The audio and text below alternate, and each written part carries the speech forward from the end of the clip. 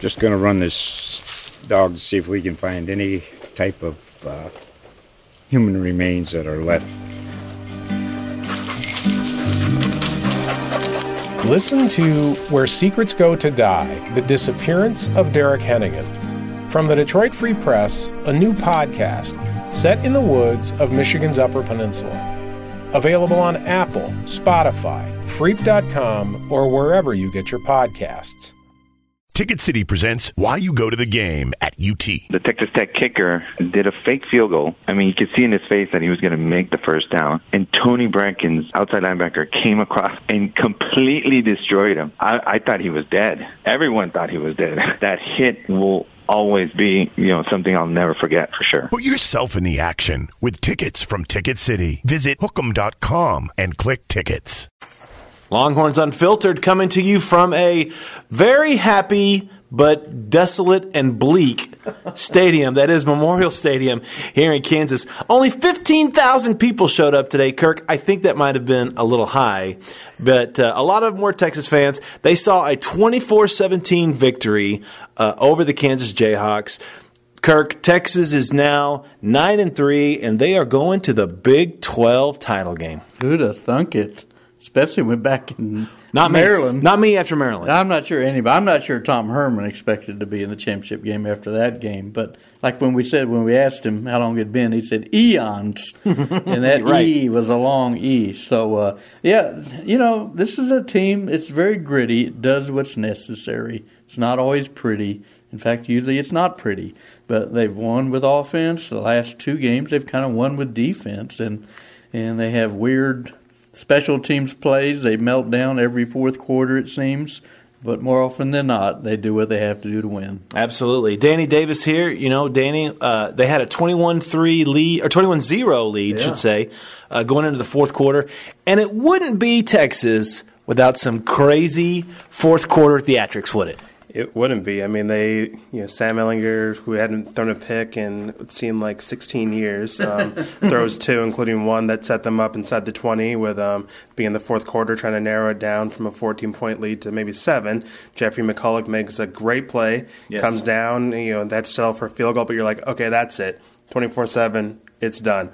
But then, of course, they get a late touchdown, of course, or walking down to the field, which seems to happen every single time they leave for the field.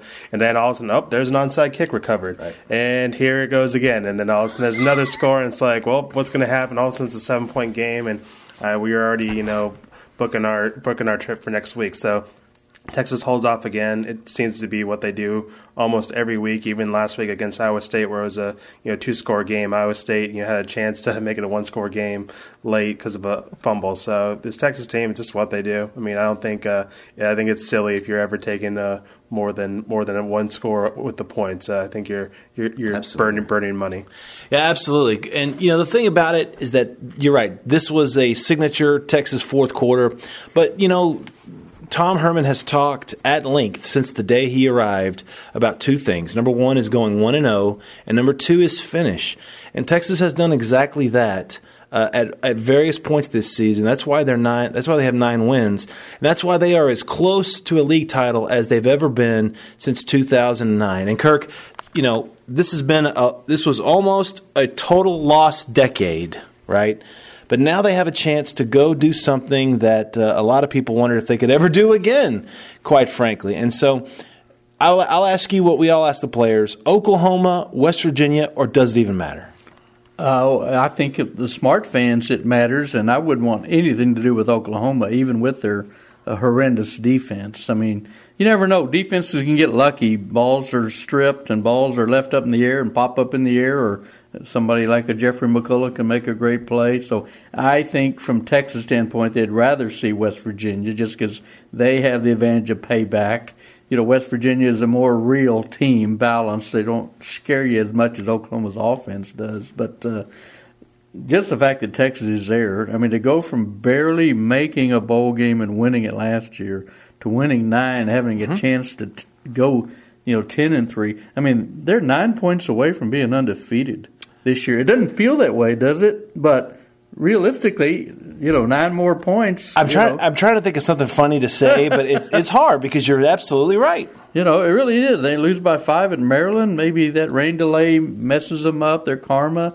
West Virginia, they get the member of the fake punt. Right. That goes different. They tackle Will Greer on 2-point conversion. They're undefeated.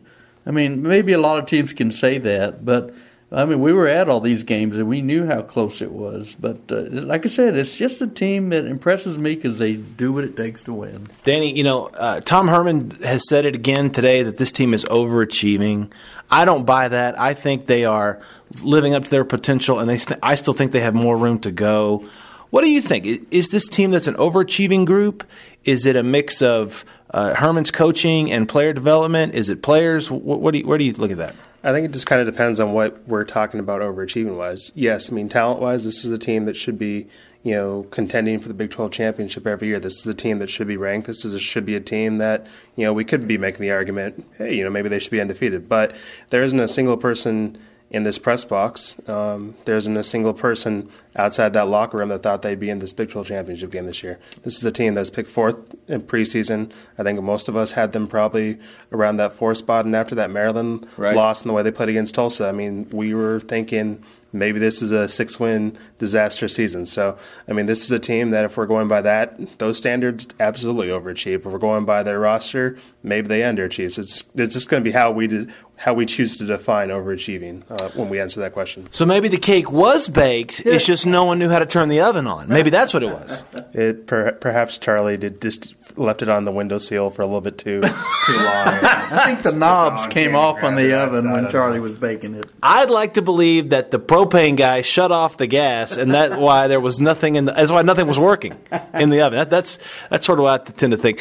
Let's talk about today's game a little bit more specifically. Let's talk about who did not play today. Gary Johnson, their senior linebacker, was suspended for 1 game, and Tom talked about it afterwards that it was just a, quote, 1-game thing.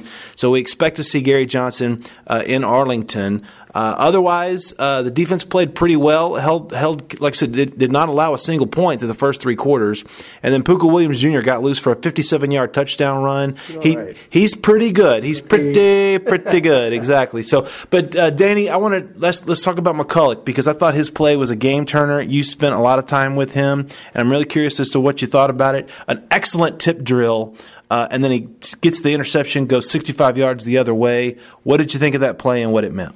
Obviously, it was a good play. He's playing, I guess, out of position because that's where Gary Johnson normally would be. But Jeffrey was playing there today, and he talked. And we've heard since Tom got here how important it is for everyone to be able to play different positions. The offensive linemen can all do it. The linebackers can do it.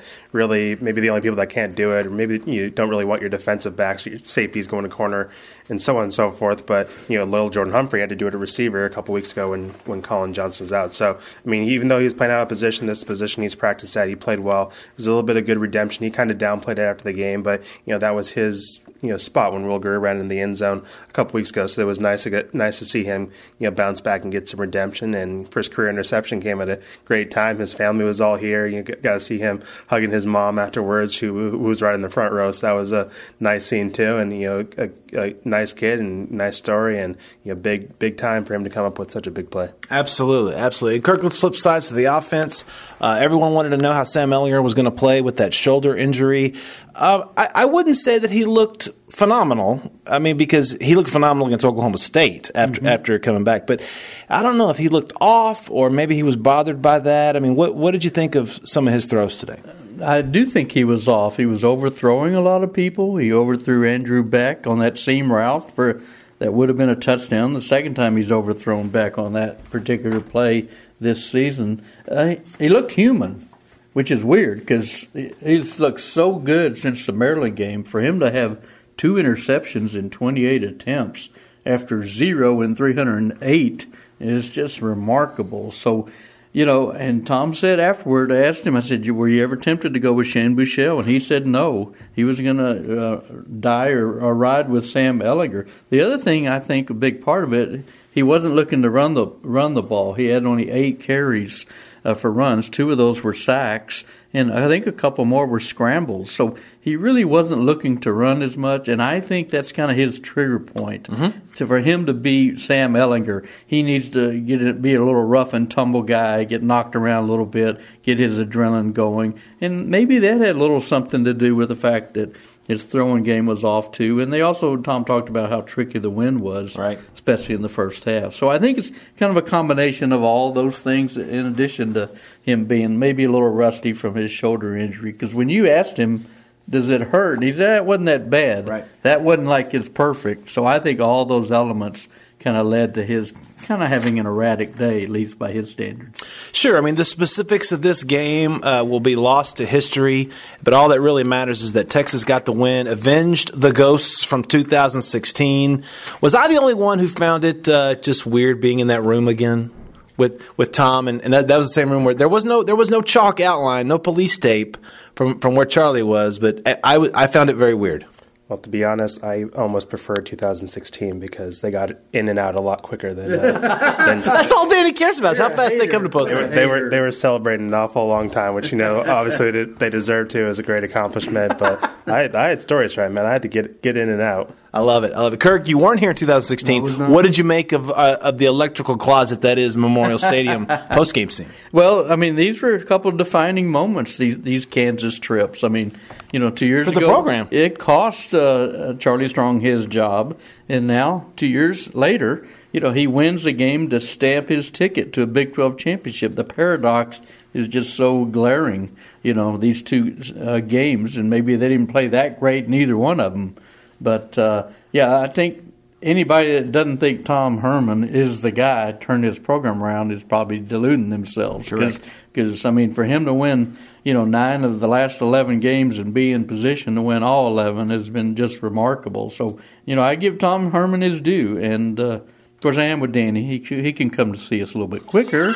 Of course, everybody was dancing. We asked Charles. Everybody was dancing. Who was dancing? Charlie said he wasn't. We asked him who was. He said everybody else. Everybody was dancing. So Charlie wants to wait and dance in Arlington. Exactly. So, like I said, the specifics of this game will melt away probably by the end of tonight. But the bottom line is Texas captured a 24-17 win that does, as Kirk said, stamps their ticket to Arlington for the Big 12 championship game. At the time we are recording this, Oklahoma and West Virginia are still probably an hour and a half away from kicking off, so we don't know who they're going to play yet. But you can keep it at right here with Hookem.com. We'll have all those details for you, along with all of the stories leading up to the game at AT&T Stadium. 11 a.m. kickoff next Saturday at Jerry World. Should be a fun one. For Danny Davis and Kirk Bowles, I'm Brian Davis. We'll talk to you next time.